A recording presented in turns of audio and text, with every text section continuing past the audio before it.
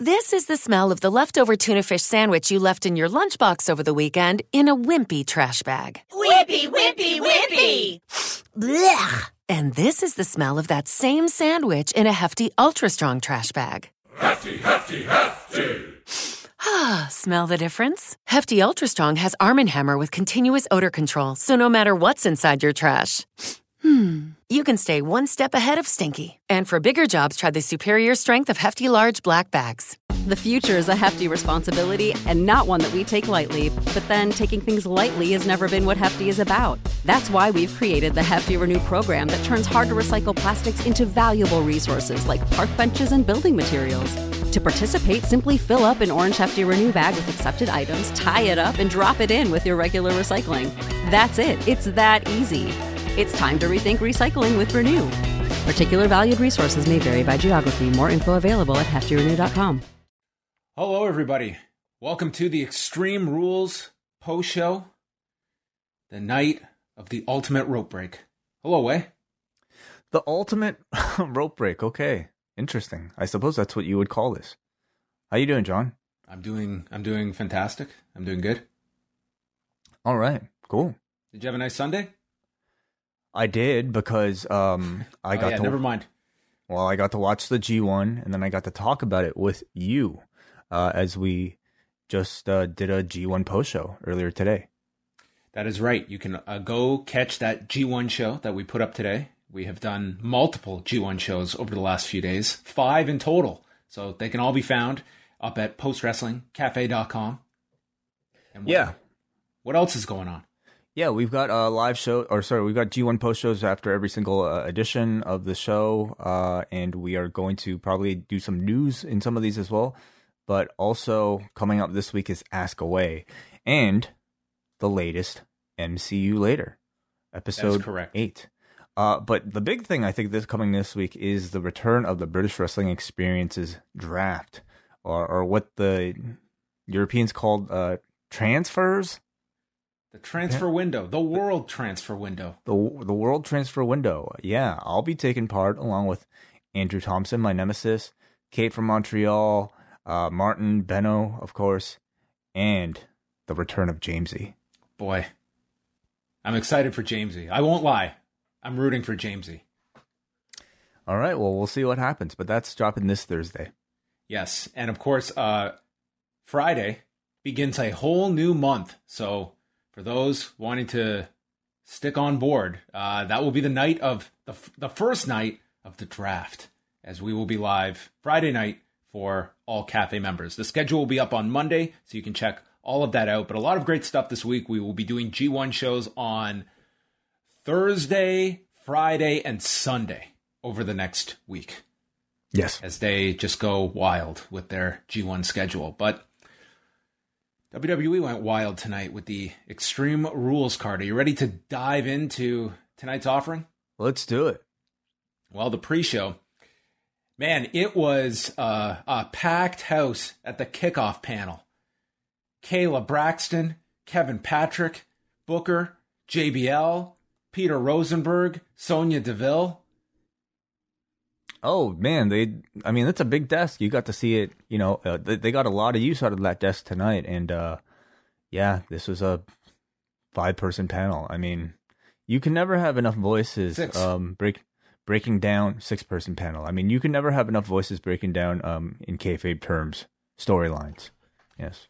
So the first half of the kickoff show, the only thing of note was backstage, AJ Styles and Omos asking who cares about the New Day, when the New Day showed up and said, you guys aren't even on the show tonight, which was kind of ironic because neither was the New Day, but they got into a brawl with Bobby Lashley getting involved, and a 6-man tag was just magically made and added to the show that we would get later tonight. So glad everyone showed up, and AJ and Omos dressed to compete. Everyone was ready. Always show up at a pay-per-view, even if you're not booked. Yeah, I mean, they needed some reason to give us this match, I suppose. The Street Profits were showing earlier in the day Montez Ford being very serious that he has no intentions of leaving without the tag titles tonight, and he just wants to make sure that Angelo Dawkins feels the same way. And they're definitely, I think that your suggestion about the Street Profits, could they be going their separate ways? I think they're definitely playing with that theory for the upcoming week. Yeah, I mean, we know Dawkins had a wedding to go to supposedly on Friday, but which was brought up many times. It was like his storyline is, listen, this wrestling thing's great, but I got a social life. Well, I mean, hey, as somebody who just had a wedding, I can respect that certainly. But you know, the status that Montez Ford had, you know, throughout Friday's episode certainly felt like it was a precursor to something bigger, or could have been. So with the draft looming, it's very possible. The kickoff match was Carmella and Liv Morgan. I thought the crowd was like fairly into this, especially Liv Morgan, who I think most would agree I think is much more over than the push and focus that she receives. I thought it was a nice match that they were having. There were chants for "Let's go Morgan." You got a few near falls in here, and it was kind of based around Liv Morgan trying to disfigure Carmella's face, and that was the focus. Yeah, started off with a promo from Carmella, kind of doing her typical, you know, "I'm very beautiful" thing, which is I'm just hot and you're not. Yeah, which is really just absurd because it's Liv Morgan that she's saying all this to. But I mean, that's the character. She's delusional, right? But yeah, puts the target on her face throughout the match. So Carmella avoided getting sent into the turnbuckle, but got her face smashed into the announcer's desk and then hit with Oblivion off the middle rope. Liv Morgan got the win. Crowd popped for the finish. 7 minutes and 53 seconds. I thought it was like a nice, fine match that the two had, and the crowd seemed into it as well. It was the first match out, but I think they were also into Liv Morgan in this one too. And Carmella played a fine heel. Yeah, I totally agree. I thought they both did well. You know, they kept up a pretty fast pace with a lot of material in this match that was all pretty decently executed. And, you know, it's a storyline that is very old school and almost like very simple, almost too simple for maybe modern taste. But this audience reacted really well to it, and Liv got a great reaction. Yes, the heel is hot. The babyface is going to make her not be hot. Yeah. And then Sarah Schreiber interviewed Paul Heyman and asked if Roman is taking Finn Balor more seriously now after SmackDown. Heyman calls it the stupidest question he has ever been asked in his career. The stupidest. I bet you he's been asked some really stupid questions in his time. Probably mostly from this backstage setting, yeah. And anyway, he just cut a promo on Sarah Schreiber, and then we ended the kickoff show and went right on to the main card, kicking things off, the 6-man tag with the New Day against Bobby Lashley, AJ Styles, and Omos. Well, I think the kickoff was the crazy audio issues these people on Peacock apparently were having tonight. Not me. Yeah, not us. We of course watched the show in Canada on the WWE Network still. So, but apparently people in watching on Peacock were getting French and Spanish all at the same time. That sounds English. Awesome. I mean, that would be amusing for like 30 seconds, and then it'd be a little aggravating. You know, if you're trilingual, yeah, I'm sure you get multiple perspectives at the same time. But I think it'd be a bit of a headache. Yeah, I saw that complaint, and it sounded like those that are on like the ad supported portion of Peacock that were just obliterated with ads on this show. Really? Wow. Okay. Yeah. Because I haven't experienced that yet, so I don't exactly know where the ads are inserted. Well, you know what? Everyone's coming down on the WWE Network. I'm going to come to its defense here, at least here in Canada. Because you know what? There were several times during this show that I had to leave the room. And when I came back, it's crazy. They have this function where you can rewind and you can go back as long as you want. You can even go back multiple hours on the live feed. You can go back, you can go forth. There's a rewind. There's a fast forward function as well. This is very novel when it comes to Canadian sports streaming services. And my update, glitch, still there. Not looking forward to Raw Monday night. Yeah, for people who missed our SmackDown review, John, I mean, I guess I haven't experienced it myself yet, but something up with the Sportsnet web app. So you might get a pretty frustrated John Pollock. Listen, of the three that I have access to wrestling-wise, I mean, WWE Network, it's outperforming TSN and Sportsnet in my category. So the New Day, they used the Unicorn Stampede on Lashley. They had Kofi Kingston in this for quite some time and built up to Big E being tagged in. I mean, him and Lashley were kind of the centerpieces of the match. Lot of selling from Kofi Kingston. He slid off Lashley's shoulders to make the tag to Woods, who had a big comeback until he got dropped with a power slam on a tilt-a-whirl attempt. Big E is back. He's hitting multiple belly-to-belly suplexes as AJ flew all over the ring. And Big E had to... Styles went into the corner like with too much momentum, that dreaded word in WWE, and Big E had to like adjust to hit the Uranagi out of the corner to save AJ from just going right over the top. Styles then was hit with a foot stomp off the shoulders of Big E. Lashley is in there for the save. Omos was getting involved here as well, including swatting down Kingston, who got sent to the floor by Big E. And then as Lashley prepared to spear Big E, Styles tags himself in. This upsets Lashley. Styles goes for a springboard. Lashley passively aggressively tags himself in. Lashley misses the spear to Big E, spearing AJ, and then Lashley eats the big ending. Big E pins Bobby Lashley in 18 minutes and 14 seconds. Now, with what was going to happen throughout this, I have no idea why the screw-up couldn't result in AJ have taking the pin here, but it was Lashley getting pinned yet again this week.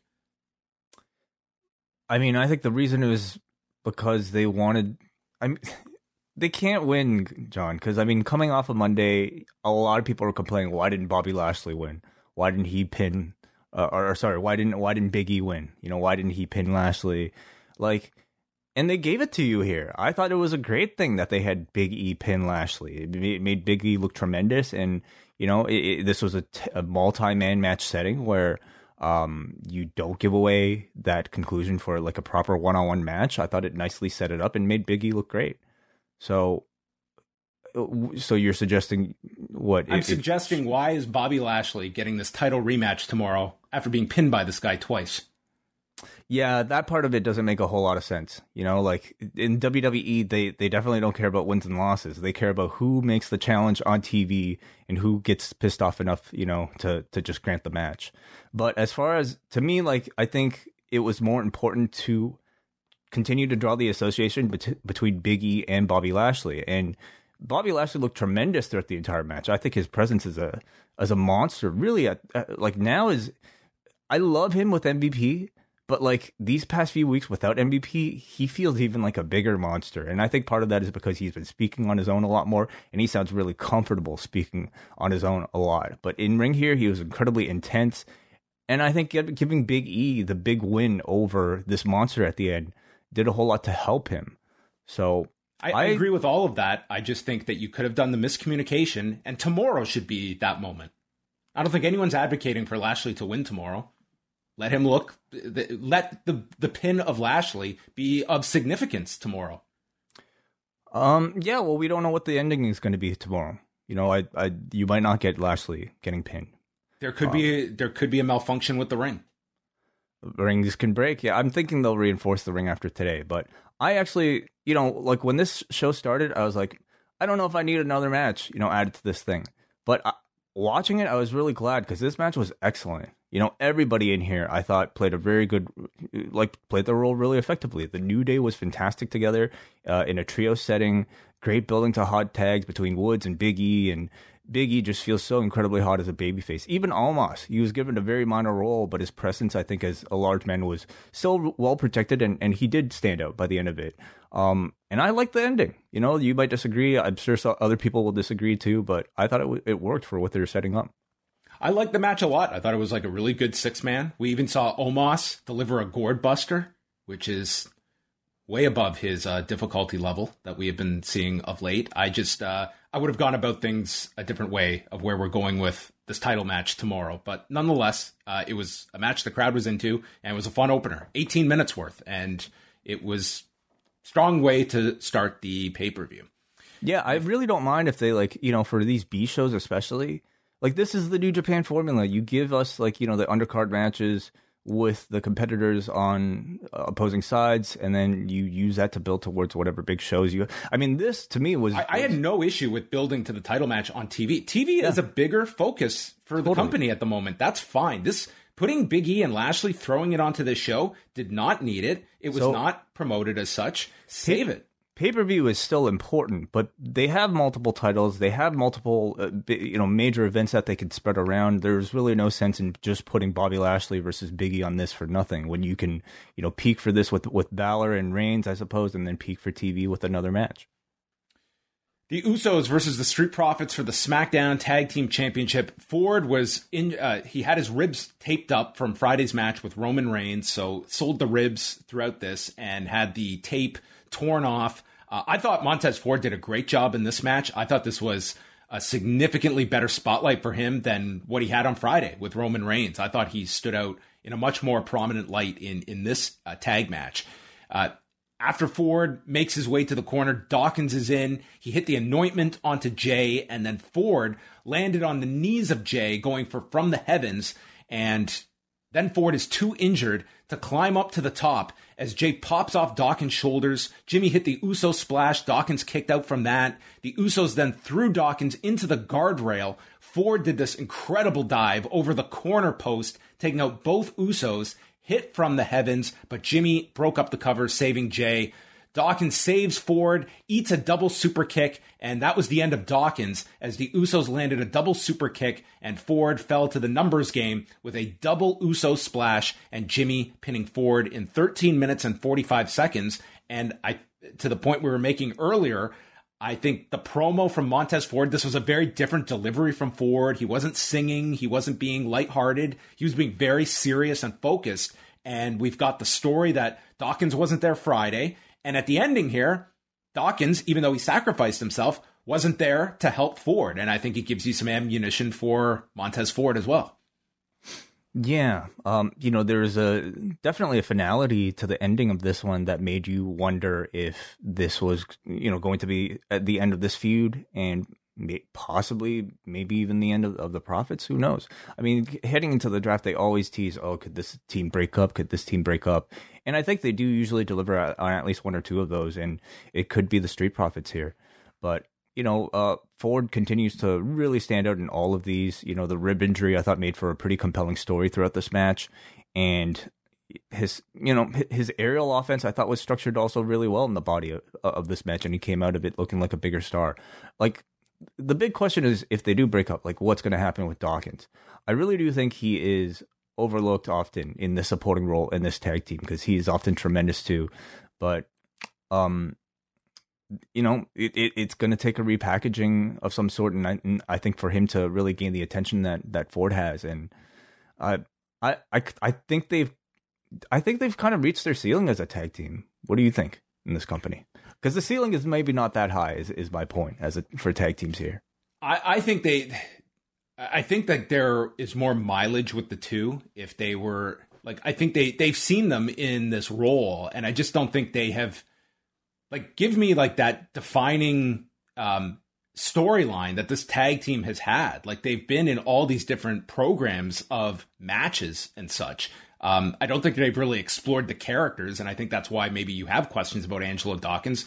On television, we haven't seen a whole lot out of Angelo Dawkins' personality, and that's what a potential breakup is going to force them to explore. We knew from day one Montez Ford was going to be the one pegged for big things. Dawkins, it'll be a bonus if he can catch on with something, but that's what he is going to have to shoulder coming out of this, and hopefully the idea of a breakup is not just, we see Ford as the star and nothing for Dawkins. Hopefully there is some value in him.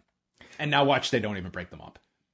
But yeah. I think they have kind of reached that point where it's how much longer are we going to go with this versus, pulling the trigger on someone like Montez Ford that has now been on the main roster for over 2 years. And where are we going with him? I mean, several things can happen. They can not break up, and then Dawkins or somebody could still turn on the other person, even though they're on the same brand, because they're going to work together if they're going to do a breakup story.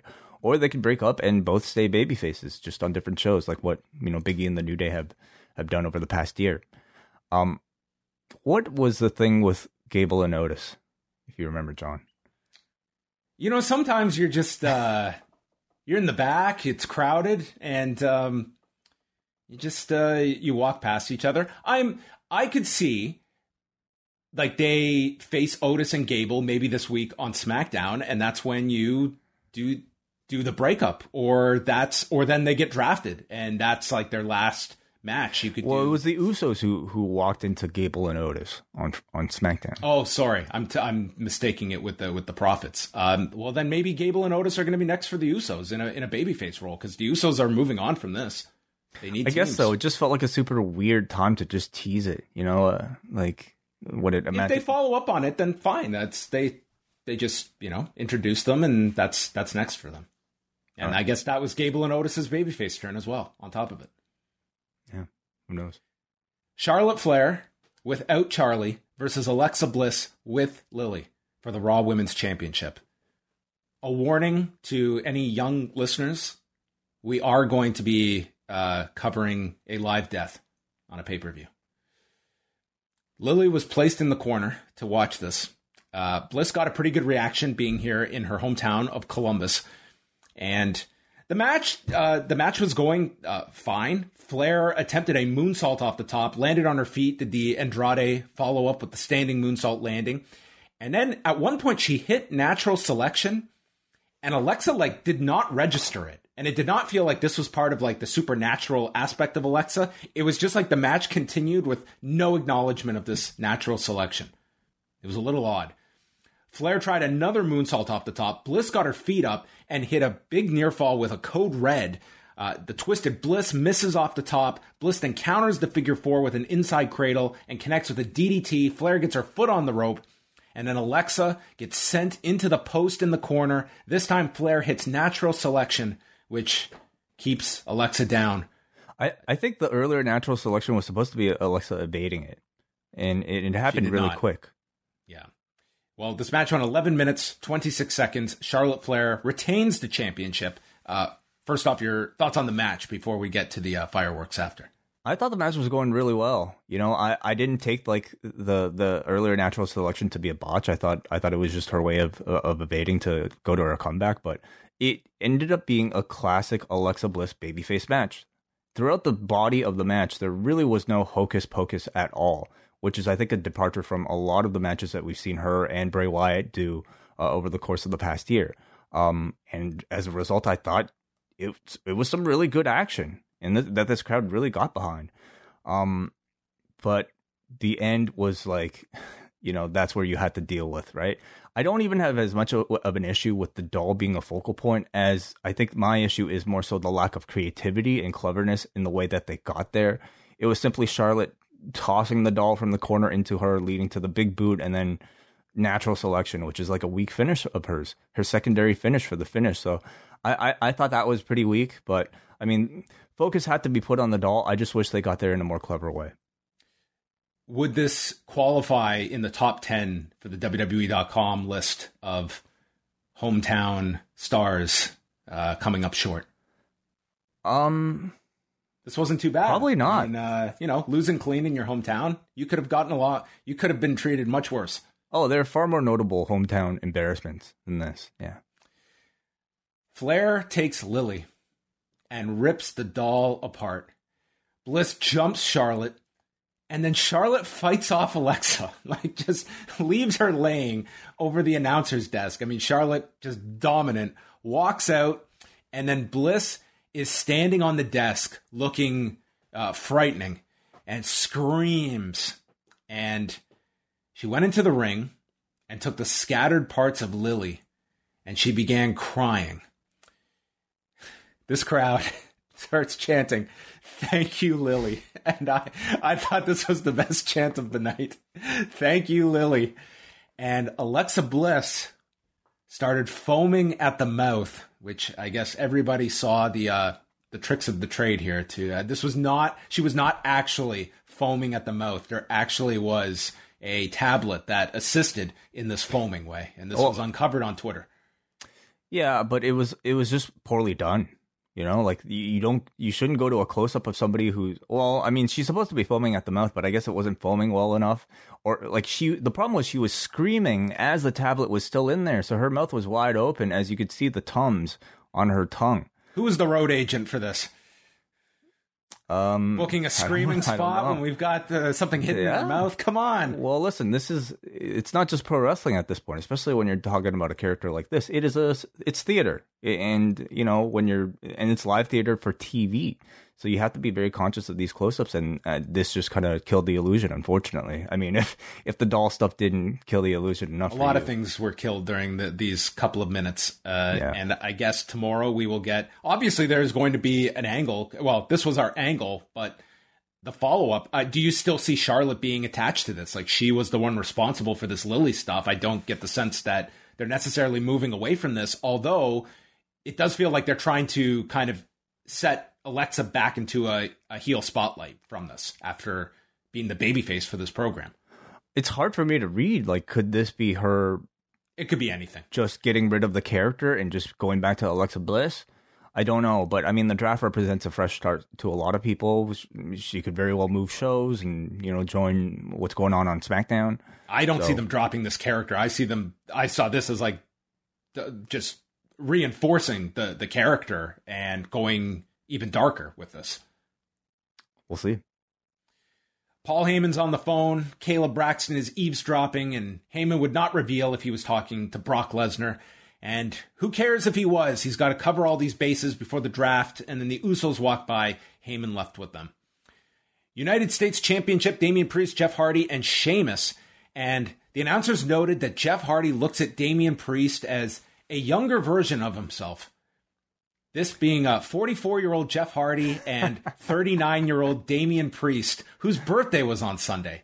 They are 5 years apart, and we're talking like these are two generations coming together in this match.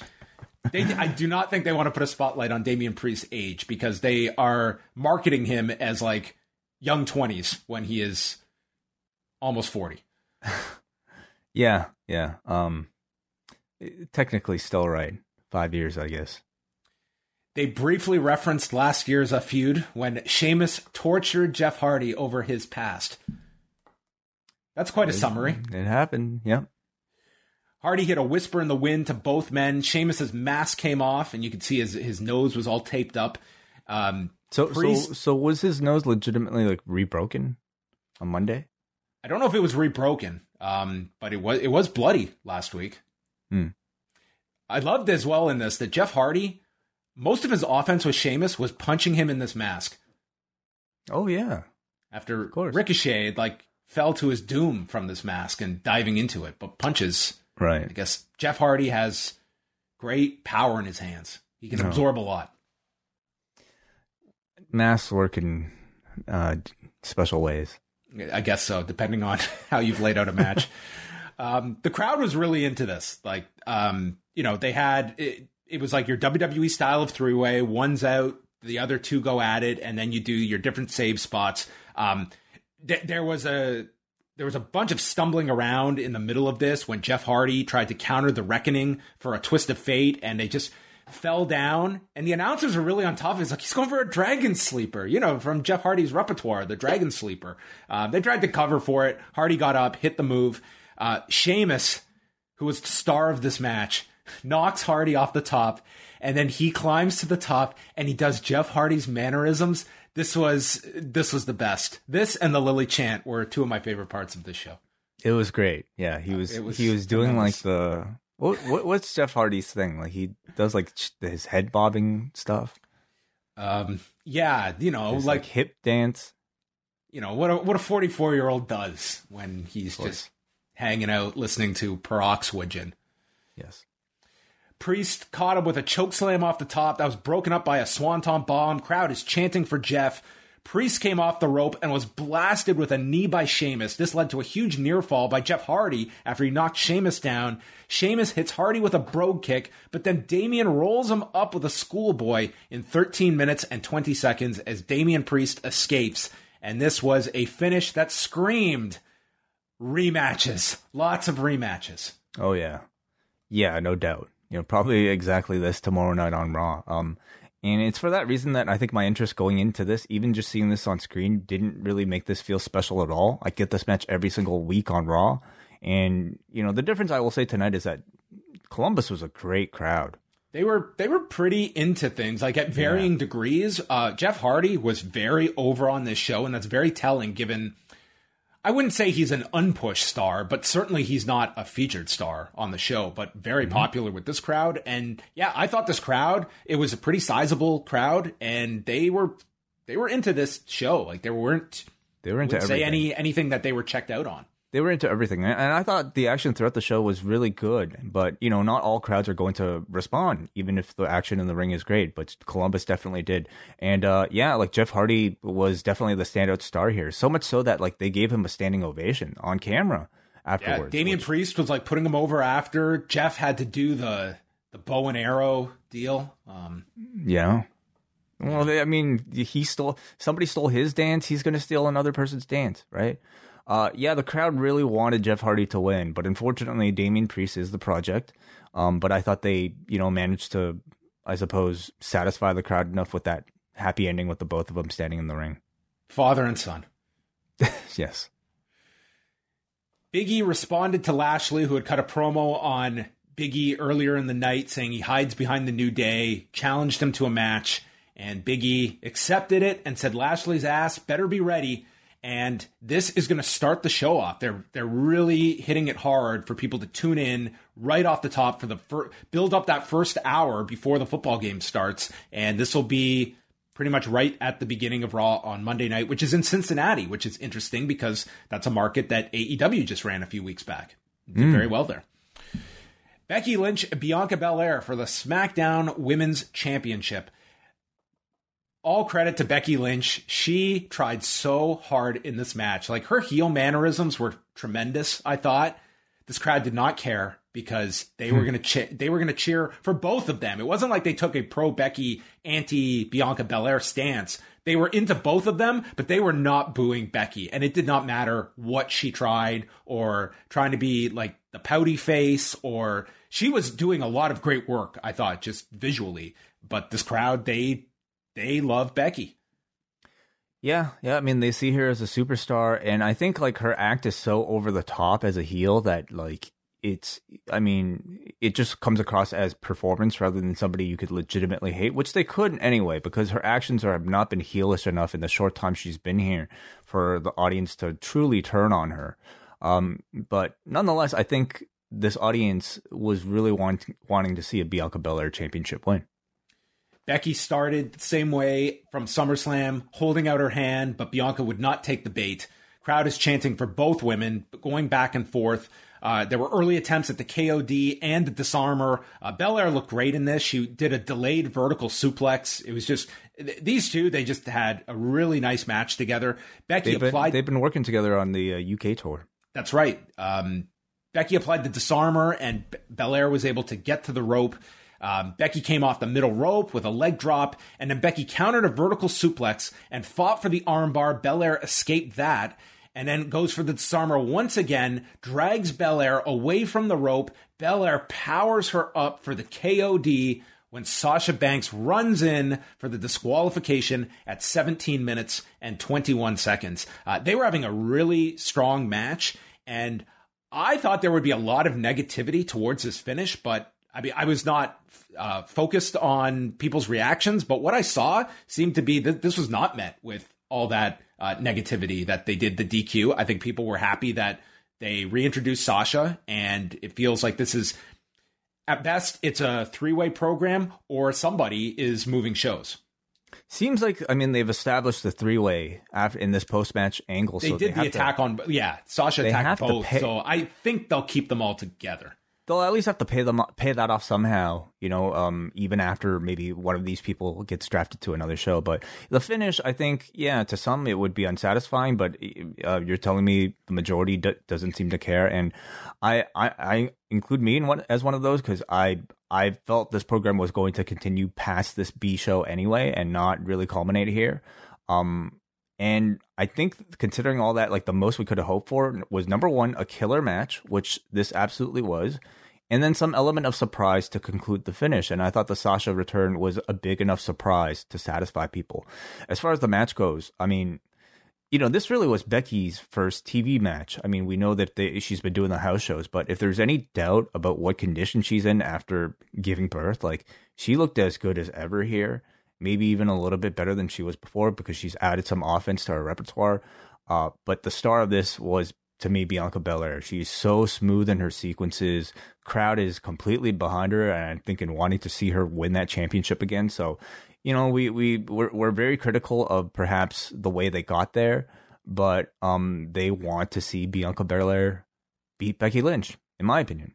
This is one where I think it's the larger picture that puts WWE into a corner on some of these. I think there is this fear of beating people that leads to finishes like this. And part of that, I think, is that had they done a clean finish and Becky retained, I think you would have had people upset, because we always talk about the follow-up and that it usually does not meet people's satisfaction, that they will beat people and they never get that big moment at the end of things. Whereas we can compare and go up and down that all-out card.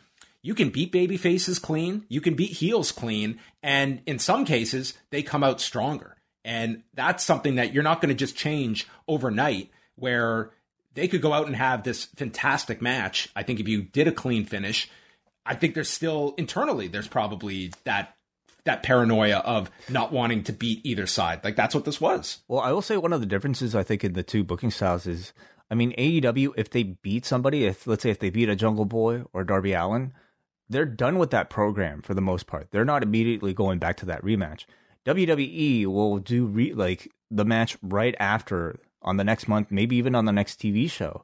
So for that reason, I think they're probably a lot less willing to, for instance, in this case, have Bianca Belair take a pinfall, even if it does come from distraction. They, number one, want to keep her strong, and they probably just want to go, run this back or do it with Sasha Banks involved. So you have to still maintain her as a competitor. Yeah, and I mean, afterwards they had at first teased an alliance with Sasha and Becky, and then Sasha attacked her, and it was just everyone attacking each other, which is going to make for interesting segments if it is all three involved, because you're taking two heels and the audience is not necessarily taking to Becky as a babyface, and if Sasha is taking that lead role as the heel, it's almost giving the open invitation to cheer Becky wildly, and how she comes out of this program if it's all three of them together. We know we have Bianca Belair in the babyface role, Sasha is the heel, and Becky is sort of in the middle there. I think they will do enough to assure that the sole babyface focus will be Bianca Belair in the match. I mean, and they were pretty successful, I thought, tonight, so I don't see them having any issue in a three-way. They'll probably do something of having Sasha and a lot of names here. Sasha and Becky working together against Bianca, something like that. Where do you think it'll happen if they do a three-way? Because do you see them having? I mean, they'll probably be at Crown Jewel. Yeah, right? Yeah, you could do that. I mean, it's tough because you've got the Crown Jewel show, and I think honestly, you're going to put a lot of these matches on television.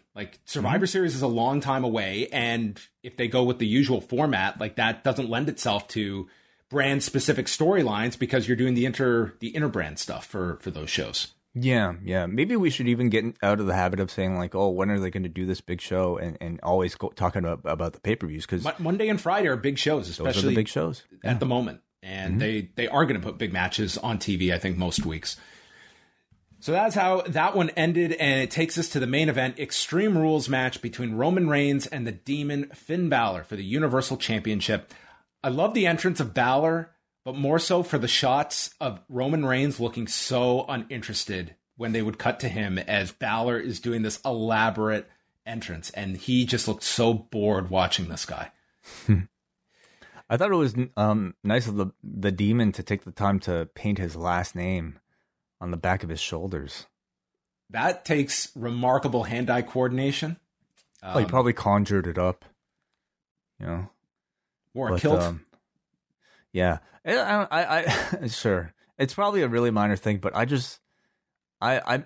not really into the idea of these kind of netherworldly creatures having their names on their bodies. I really don't think Jason. How would you know this is Finn Balor then?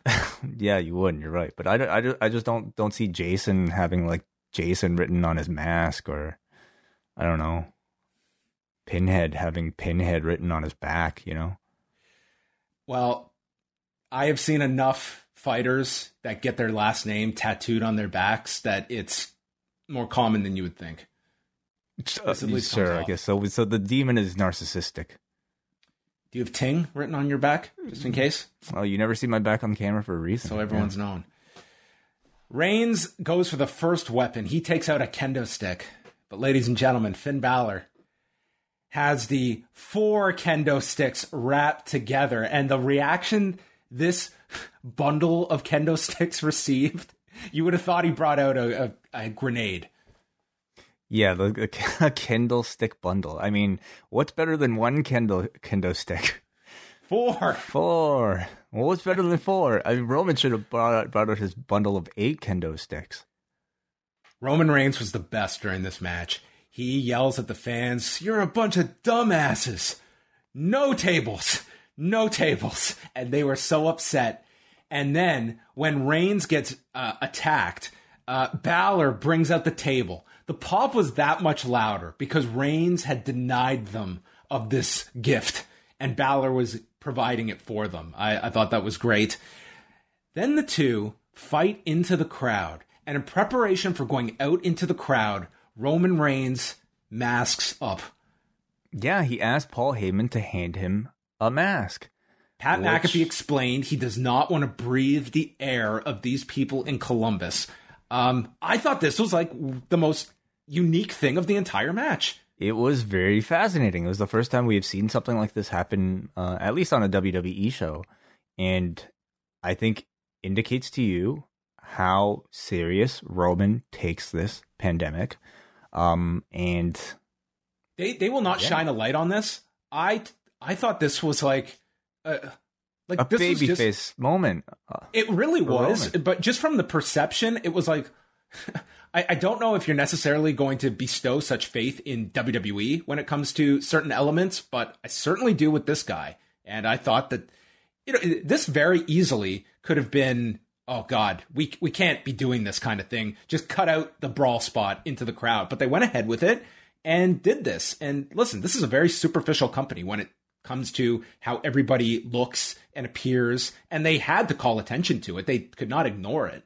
I just found it really interesting that this was obviously Reigns being adamant about doing this, and good for him to do so. Oh, I mean, I'm sure like if there are many performers who they probably would have allowed, but I mean, Roman especially, if I would imagine this was his request, and if he demands it, you can't say no. And does anybody like look at the match any differently?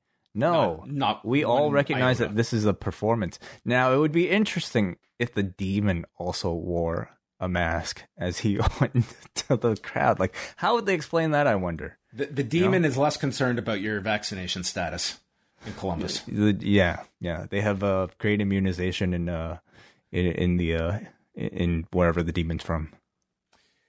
So they brawl through the kickoff panel area, and then they make their way back to the ring, and Balor gets put through a table.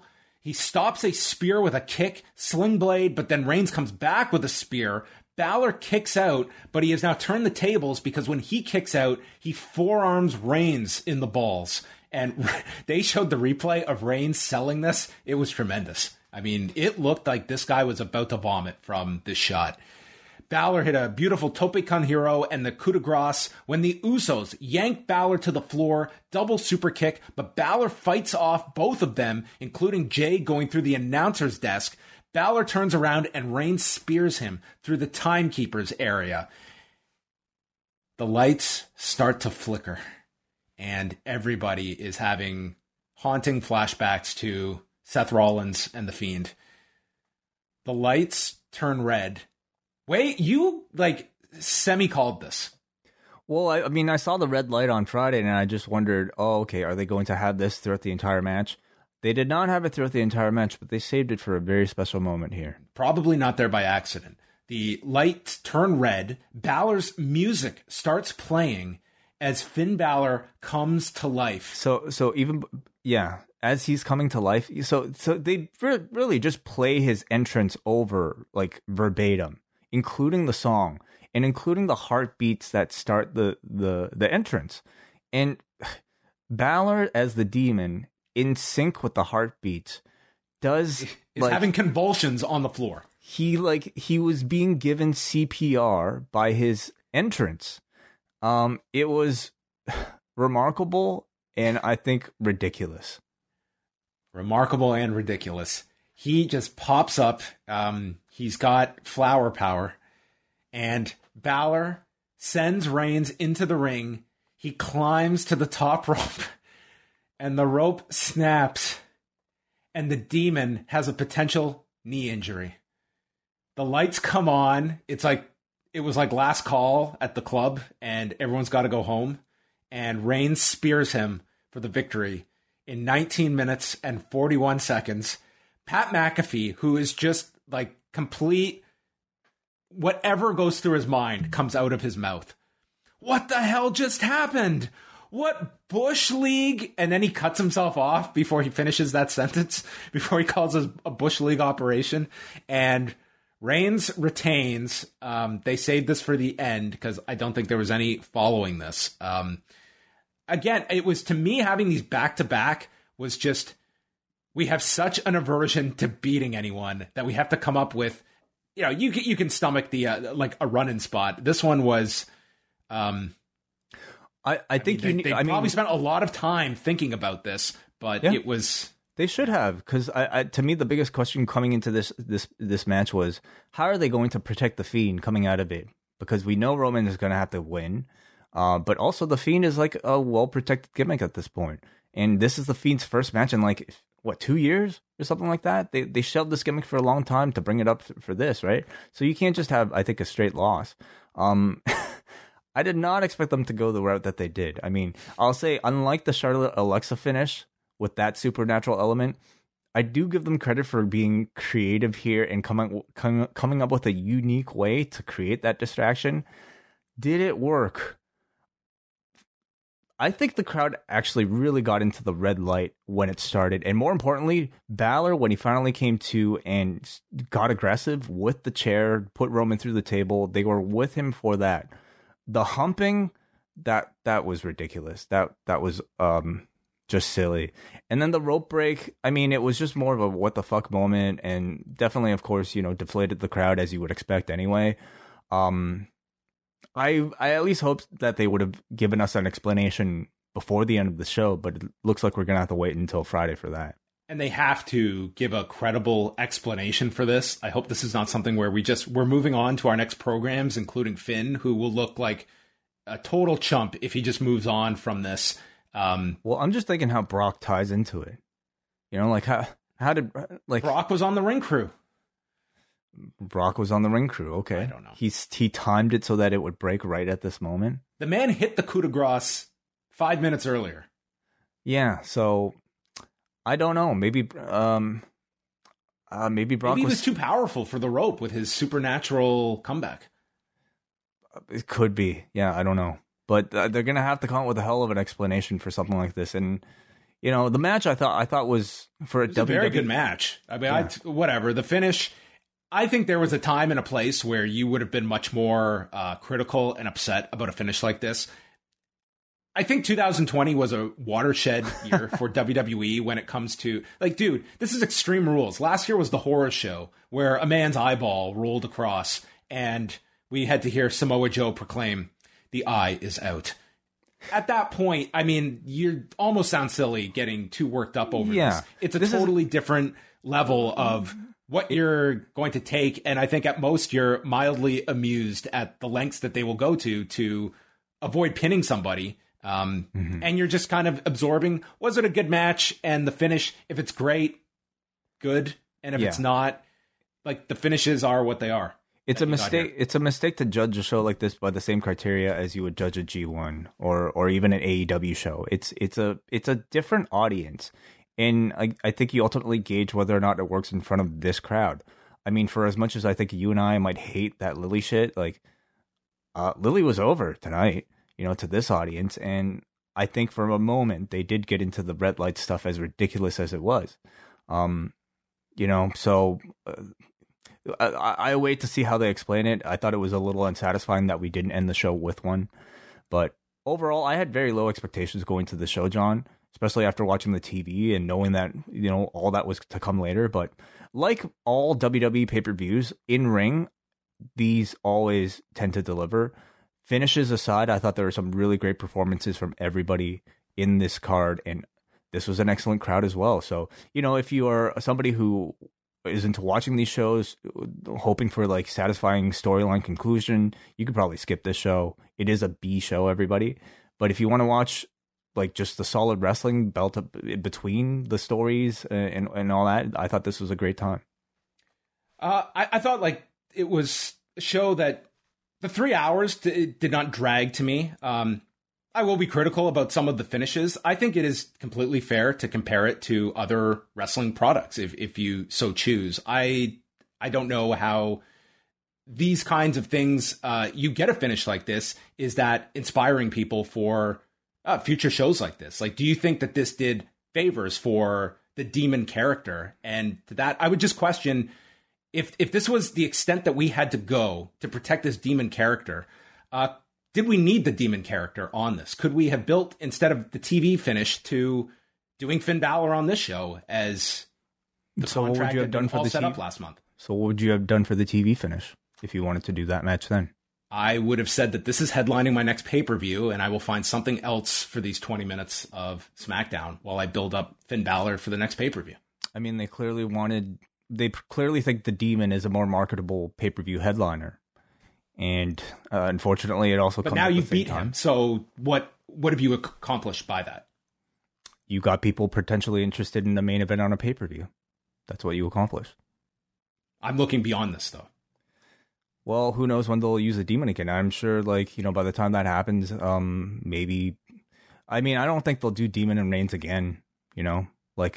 So I don't think you're in as any danger next time around. Like, Demon will hopefully win his next program, but does he stay on SmackDown? Yeah, I don't know. I'm not sure. He just came back, it feels like. So I think he could probably stay. I don't know. I'm not really sure, but it's like I don't think they see Finn Balor as a champion. I think they see him as sort of like a type that can be an opponent for Roman Reigns for one particular month. Vince seems to love the Demon enough to at least want to put him on a B show headlining role. But and beyond protect that, him too. Like, this is their idea of protecting him too with this finish. They could have just choked him out. But beyond that, I mean, Balor, I think they see as sort of like, slightly above like a Kevin Owens type of role. So this is maybe the most you'll get out of him main event wise. All right. Well, let's open up the phone lines. We will get a reaction to Extreme Rules and whatever else you would like to discuss. There's a lot going on, a lot of big shows over the past week, and we'll be taking feedback. Anything that you guys want to talk about, whether it be AEW, Dark Side of the Ring from this past week, ratings, even the UFC. I don't know if, John, you had a chance to watch any of it yet, but the G1's going on, WWE, if you want to talk about that, whatever is on your mind. Open phone lines for the rest of the show. Let's start off here with Hansi. Hansi, what's going on? Yo, what's going on, man? This ending of the pay-per-view would have been something as like a 10-year-old kid, like I would have gotten nothing. Like, you know what I mean? It kind of reminded me of like when Yokozuna shoved Undertaker in the casket, and he kind of. But I mean, they actually gave you kind of a payoff for that, right? But like, I don't know. The pay-per-view I enjoy. I enjoy these shows as one-off. It's just if you kind of don't watch the regular show, like the shows regularly, and you just happen to watch it once a month. I mean, these shows come off great one-off. I liked most of the matches. I thought every match. I thought that the first 3 matches delivered perfectly for me. And I don't know. I wasn't crazy about the Sasha ending, but I mean, it was still a good match. But I just want to say, before I get to AEW week, I just want to say, your guys' topic about the Montez Ford, I get because the WWE doesn't, they make tag teams feel inferior. Like, if you're not, a part of the main event, then, everything else, divisions are inferior. So I could see why people would want Montez to go singles. But, I know WWE probably won't do this, but I would prefer if, they did it like a Briscoe style. Like how Jay Briscoe got elevated, but he was still with the tag team, so kind of elevate the tag team while Jay Briscoe is still the main eventer, even, you know what I mean? I just feel like breaking up this tag team right now, it's because they need like legendary tag team, but the problem is that like it's not AEW where they're prioritizing tag teams. So I can understand why people want Montez to like go singles. Like I want him to go singles too, but I just don't want him to get pushed too soon, and then it kind of ends up as a flop. But he did like amazing work. I'm not gonna lie. And as far as AEW goes, I thought it was the Bryan Danielson and Omega match, probably one of my favorite matches like of the year. I mean, I'm not gonna say the best TV match. You know what I mean? It can't compete with Shawn Michaels and John Cena in 2007, The Hour. But like, I really dug this week. I like that Rampage was good with the angles, while the Dynamite felt like a pay-per-view. And I really thought like overall it was a pretty good show. And the thing that I didn't like though is that I read the spoilers of the top American top team stuff, right?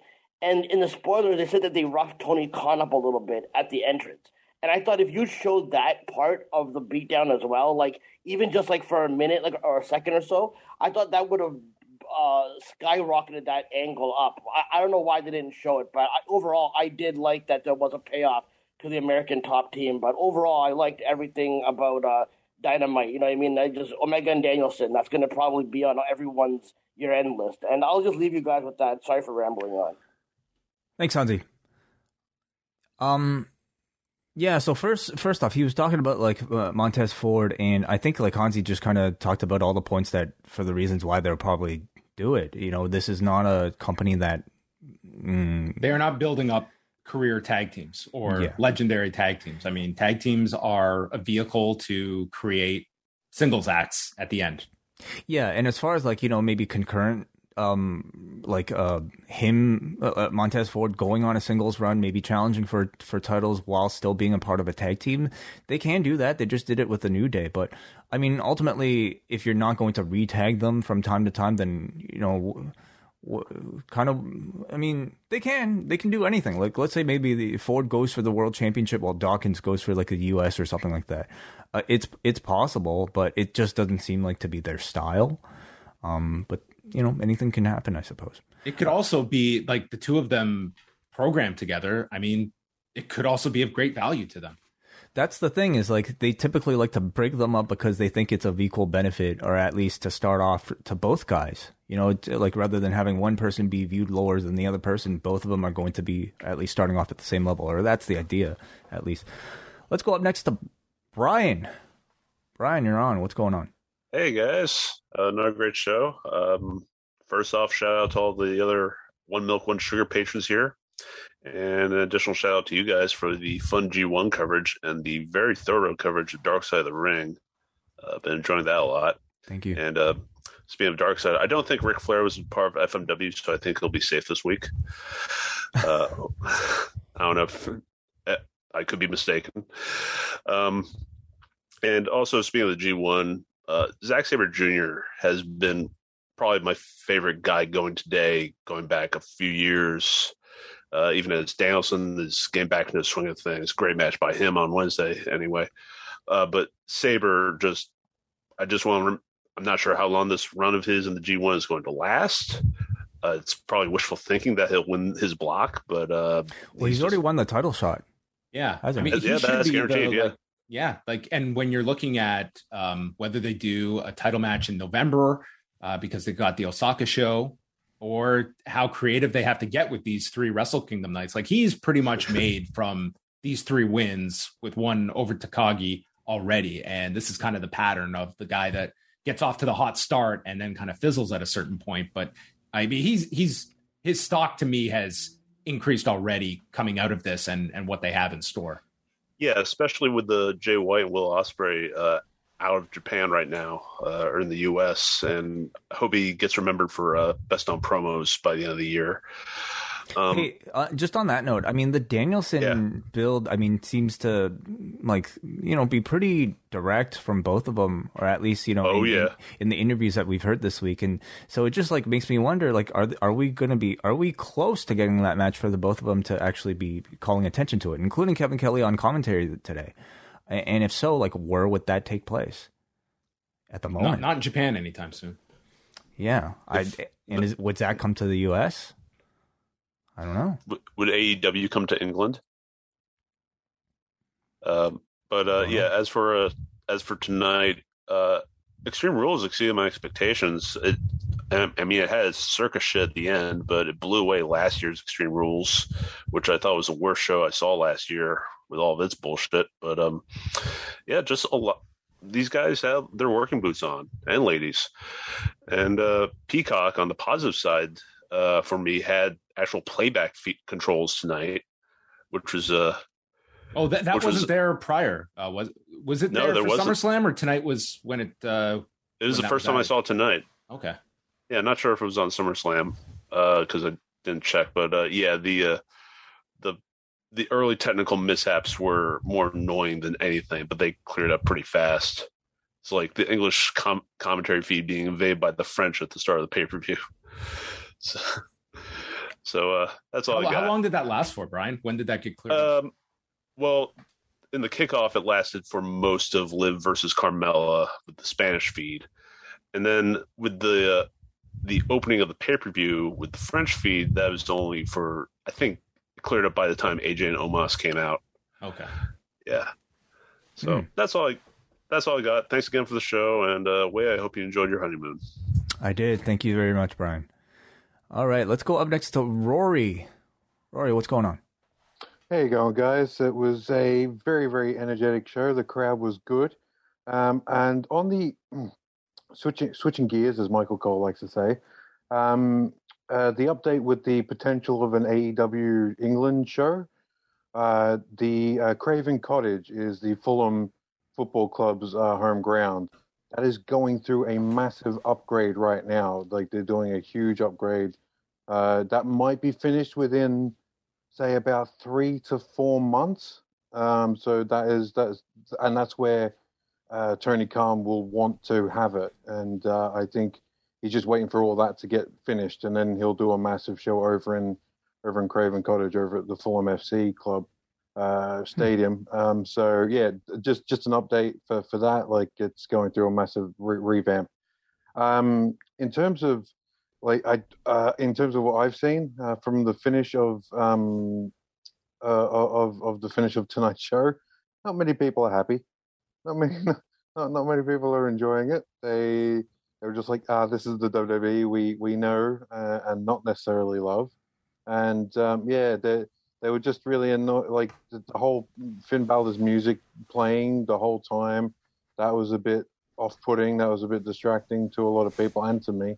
But yeah, it's a shame. Like, it was a pay-per-view of like really good matches. Just some of the finishes not really hitting the mark, and a lot of, like, I don't want to call it out, but like a lot of botches. I saw a lot of botches happen tonight. It was a very, very sketchy show that way. So I don't know how. I didn't think it was anything more than usual. In fact, like, I thought many of the matches held up. Like, I don't know. Yeah, just a couple of weird spots, like Jeff Hardy going onto his head with the backbreaker spot from Sheamus. You get that on every show. Yeah, I just like AJ Styles with the on the ropes there. That was a bit weird, a bit clunky, but yeah. But for the rest of my day, at 2:07 p.m. here, I'm going to be catching up on a whole bunch of G1, and then tonight I'll be hearing all your G1 coverage. So going to be really, really excited. And I've heard a couple of spoilers here today, but yeah, I'm looking forward to it. It's going to be. I've heard so many great things, and yeah, really hope that Bryan Danielson and Zack Sabre Jr. I hope that happens by the end of the year. Hopefully, maybe. I don't know. It's wishful thinking. Yep, it's a match that's gaining a whole lot of momentum, especially over the past week. So thank you very much, Rory, for the call. Yeah, so Rory mentioned catching up on the G1. If you're looking for recommendations of what John and I are into, or what our excellent reviewers Bruce Lord and also Mark Buckledy are into, you can go to postwrestling.com/G1. Under all of our show posts, we put match recommendations for spoiler-free, and also in Mark and Bruce's reports, they do spoiler-free match recommendations off the top as well. So if you're not looking to catch up on all the usual matches this G1, you can stay clear. Okay, up next we go to Brandon from New Jersey. Brandon, what's up? Hello. Hey, what's up, man? How are you? Hey, Brandon. How you doing? in a while. Hey, John, how are you, man? I haven't talked to you in a minute. You didn't know he was here? I'm glad you're back from your trip. You didn't get a new gimmick. I'm glad you're maintaining the same gimmick as you left. I'm not Master Ting. the great something. The great O Ting. Yeah. I'm glad you didn't dye your hair blue either, man. Me too. Hey, shout out to the show. Both men and women, they both worked hard tonight. Respect to both parties. And the pay-per-view or our show? Oh, both. But because we worked hard too. I respect Roman and his COVID protocols in Ohio because it is a massive red state, and God knows that I'm sure the liberals, the red snowflakes didn't appreciate that, but Roman said, "Hey, I'm the big dog. This company needs me, and I got to wear a mask when I fight in the crowd, right?" I mean, hey, more people could take from Roman Reigns' initiative. Exactly, man. The UFC last night, tremendous show. It was a great card. Nick Diaz, the combo of punches that he threw, impressive. I would have been tired after 15 clips that he threw in that first round, but he just kept throwing and throwing. But I mean, for a guy that was gone for 7 years, like CM Punk, he acquitted himself well. I don't know if I mean, I guess you could put him in another one of those type of matches with somebody, but I thought he acquitted himself well. I think he probably exceeded what people were expecting given the layoff. I mean, this was you can certainly see the shape he was in. It was, not the same level of speed that Nick Diaz possessed in his prime. But to your point, I think he acquitted himself well and was also fighting an opponent that I think the matchmaking was the proper matchmaking to make. Like, I do not want to see Nick Diaz thrown in there against like Hamzat Chimaev or somebody. I think that there is a level of opponents you could make for a Nick Diaz, although, what he said at the end, I don't know if he's desperate to fight again anytime soon. And I don't know how, there will certainly be an interest in him fighting again, but it was an entertaining fight. But I think people can see where Nick Diaz is, and 6.5 years from your last fight, that's a long time to pick up fighting once again. I mean, I can't believe he wanted to fight Kamaru Usman before this fight. That'd be absolute insanity. He will never have to worry about that fight being presented to him. I should not say that, to be quite honest, but I feel pretty confident we will not see Kamaru Usman versus Nick Diaz, although Kamaru Usman should be begging for that fight. Oh, any big payday, I'll take. He would be crazy if he didn't say no to that paycheck. But Volkanovski and Ortega was awesome. I don't know how Volkanovski escaped those submissions. Like any normal man would have tapped. That goes to the heart of that man for not giving up. His heart was beating like Finn Balor's when the red light came on, when he got circling back, man. Yeah. Circling back, man. His heart was palpitating like Finn's when the beat dropped. Yeah, if people want to go back, round 3 of Volkanovski and Ortega, and round 1 of Marlon Moraes and Merab Dvalishvili were two Tremendous. Of the best rounds of 2021. It was incredible, those 2 rounds. And the main event was a fantastic title fight. Indeed, man.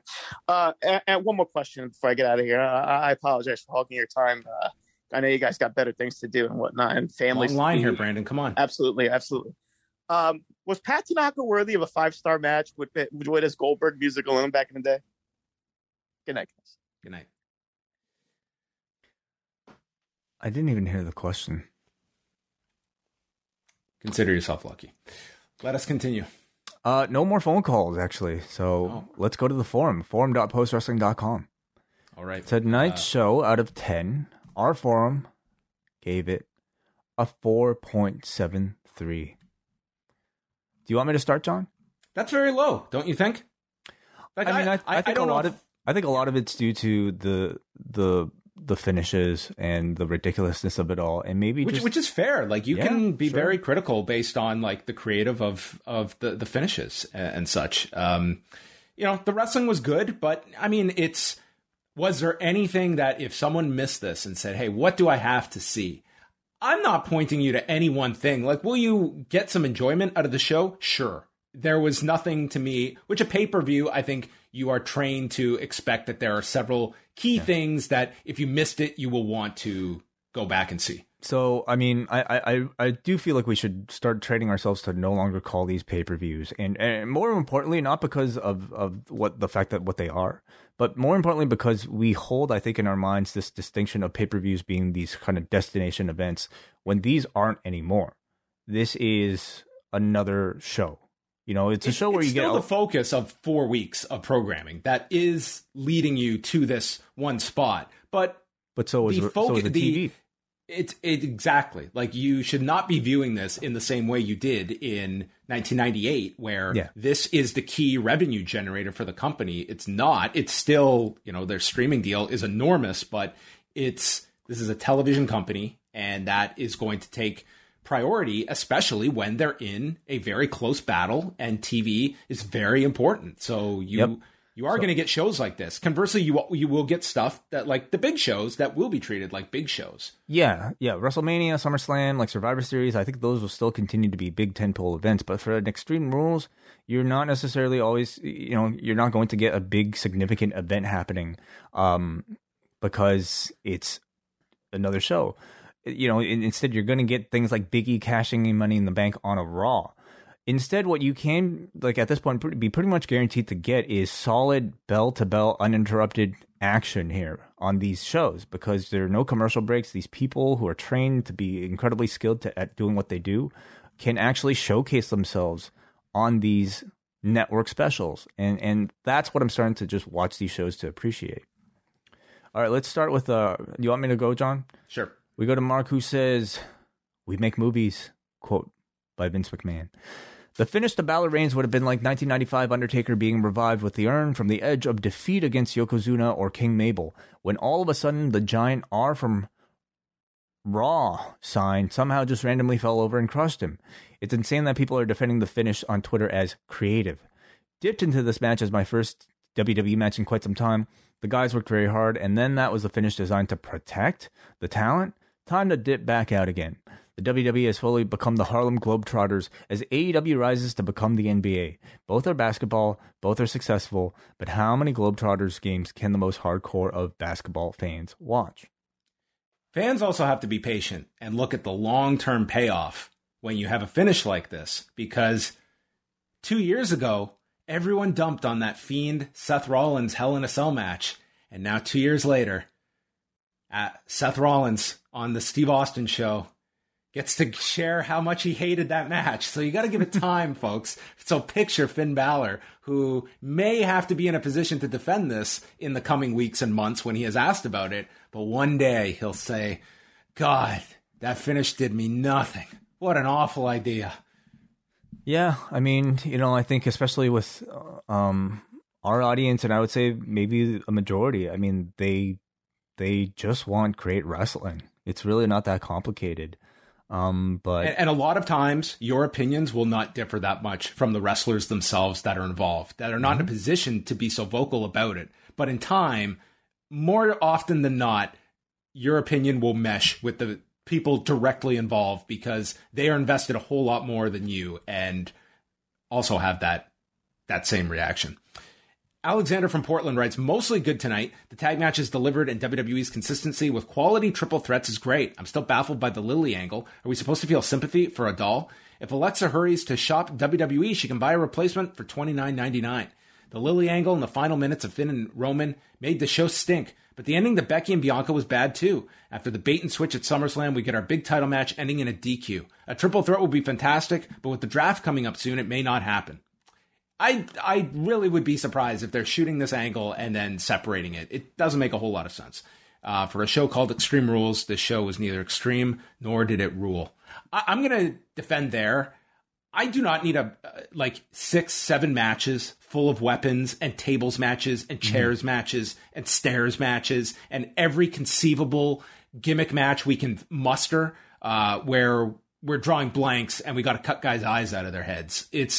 I was fine. Just one match, Extreme Rules. Like we didn't get our chairs match. Where's the chairs match? No. Show's ruined. Yeah, I totally agree with you. I mean, I think the complaint from years past has been the fact that we just get stipulation matches for the sake of stipulation matches for absolutely no reason, and that's what you would gotta. It's not like any feuds would have matured to have the big blow off match, save for maybe one. You would have just been throwing stuff on top of matches that were just being like Sheamus, Jeff Hardy, and Damian Priest would have been fighting in an Irish pub instead of the ring. Finally, we got a Kate from Montreal who says, for a stretch, it seemed like Extreme Rules was going to be a better than expected show with some entertaining matches, but WWE stepped up to shoot themselves in the foot. Sasha causing the disqualification now means that rather than facing whoever won, she's going to be in a 3-way match where she could lose without being pinned. Thing is, I want to see all 3 of these women fighting each other, so I was willing to look the other way. Until I do not ever want to hear criticism of the AEW botched explosion again.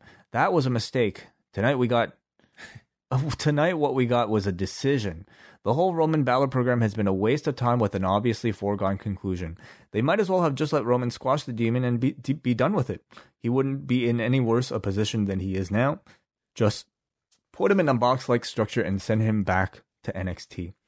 On a more serious note, Roman putting on a mask to brawl into the crowd worries me. Balor didn't have one, so it's clearly something that was done specifically to protect Roman. If his immune system is fragile enough that he can't risk getting close to the crowd without a mask, he shouldn't be going to the crowd at all. You can't assume that, Kate. You know, we have no idea what the reason is why Roman is wearing a mask. He's been a part of those. Has he been a part of the vaccination ads? Was he? I don't know off the top of my head who's in it and who's not. But I don't think you can speculate on, like, it could simply be that, hey, I don't know if everyone in this crowd is vaccinated and I'm uncomfortable doing so. I would feel uncomfortable. It could be the request of his wife because he has children at home. Like, it could be simply because he personally feels more comfortable. I don't think you can make any, assumptions about the state of his health based on what we saw. And I also disagree that, like, this whole Roman Balor program has been a waste of time. I mean, they built to a pay-per-view, like, maybe if you could, I would argue that it created time. It filled time. That to me was the intent. They have all these pay-per-views that they need to main event for. And this month they felt like Finn Balor was a tool, a character that they can use to fill that spot. And they did. I think where they did run into some of that was they want to get a certain amount of promotion out for Brock and Roman Reigns. And that by announcing that when they did, I think, like, yes, this does just feel like a lame duck match that they're doing, and that they were not going to interrupt that Roman Reigns Brock match. And for whatever reason, they wanted to announce that match when they did. And they probably had certain obligations of why that match had to be announced when it was, as opposed to just announcing it now once Extreme Rules is out of the way. That's the big match they've been building to, and it was obviously not going to happen on this show. It's happening in Saudi Arabia. Yeah, do we see Brock this? Well, we do. Brock's going to be on Friday at the draft, yes, right? He will be there for the draft, they have announced. So, yeah, they've loaded up SmackDown, which has the draft, Brock, Edge is appearing to confront Seth Rollins, and then whatever comes out of night one of the draft. So it'll be a pretty big episode of SmackDown. And who broke the rope? Who broke the rope? It is important that Finn Balor has some follow-up here, because there's nothing worse for a babyface than being humiliated or put in a spot like that and then has to be booked as though they don't care and they're just moving on to life after this program. Like, he needs some kind of care after that kind of a finish. Yeah, agreed. Okay, well, thank you to all of you that stayed up with us tonight for the Extreme Rules post-show. We have a lot coming up this week.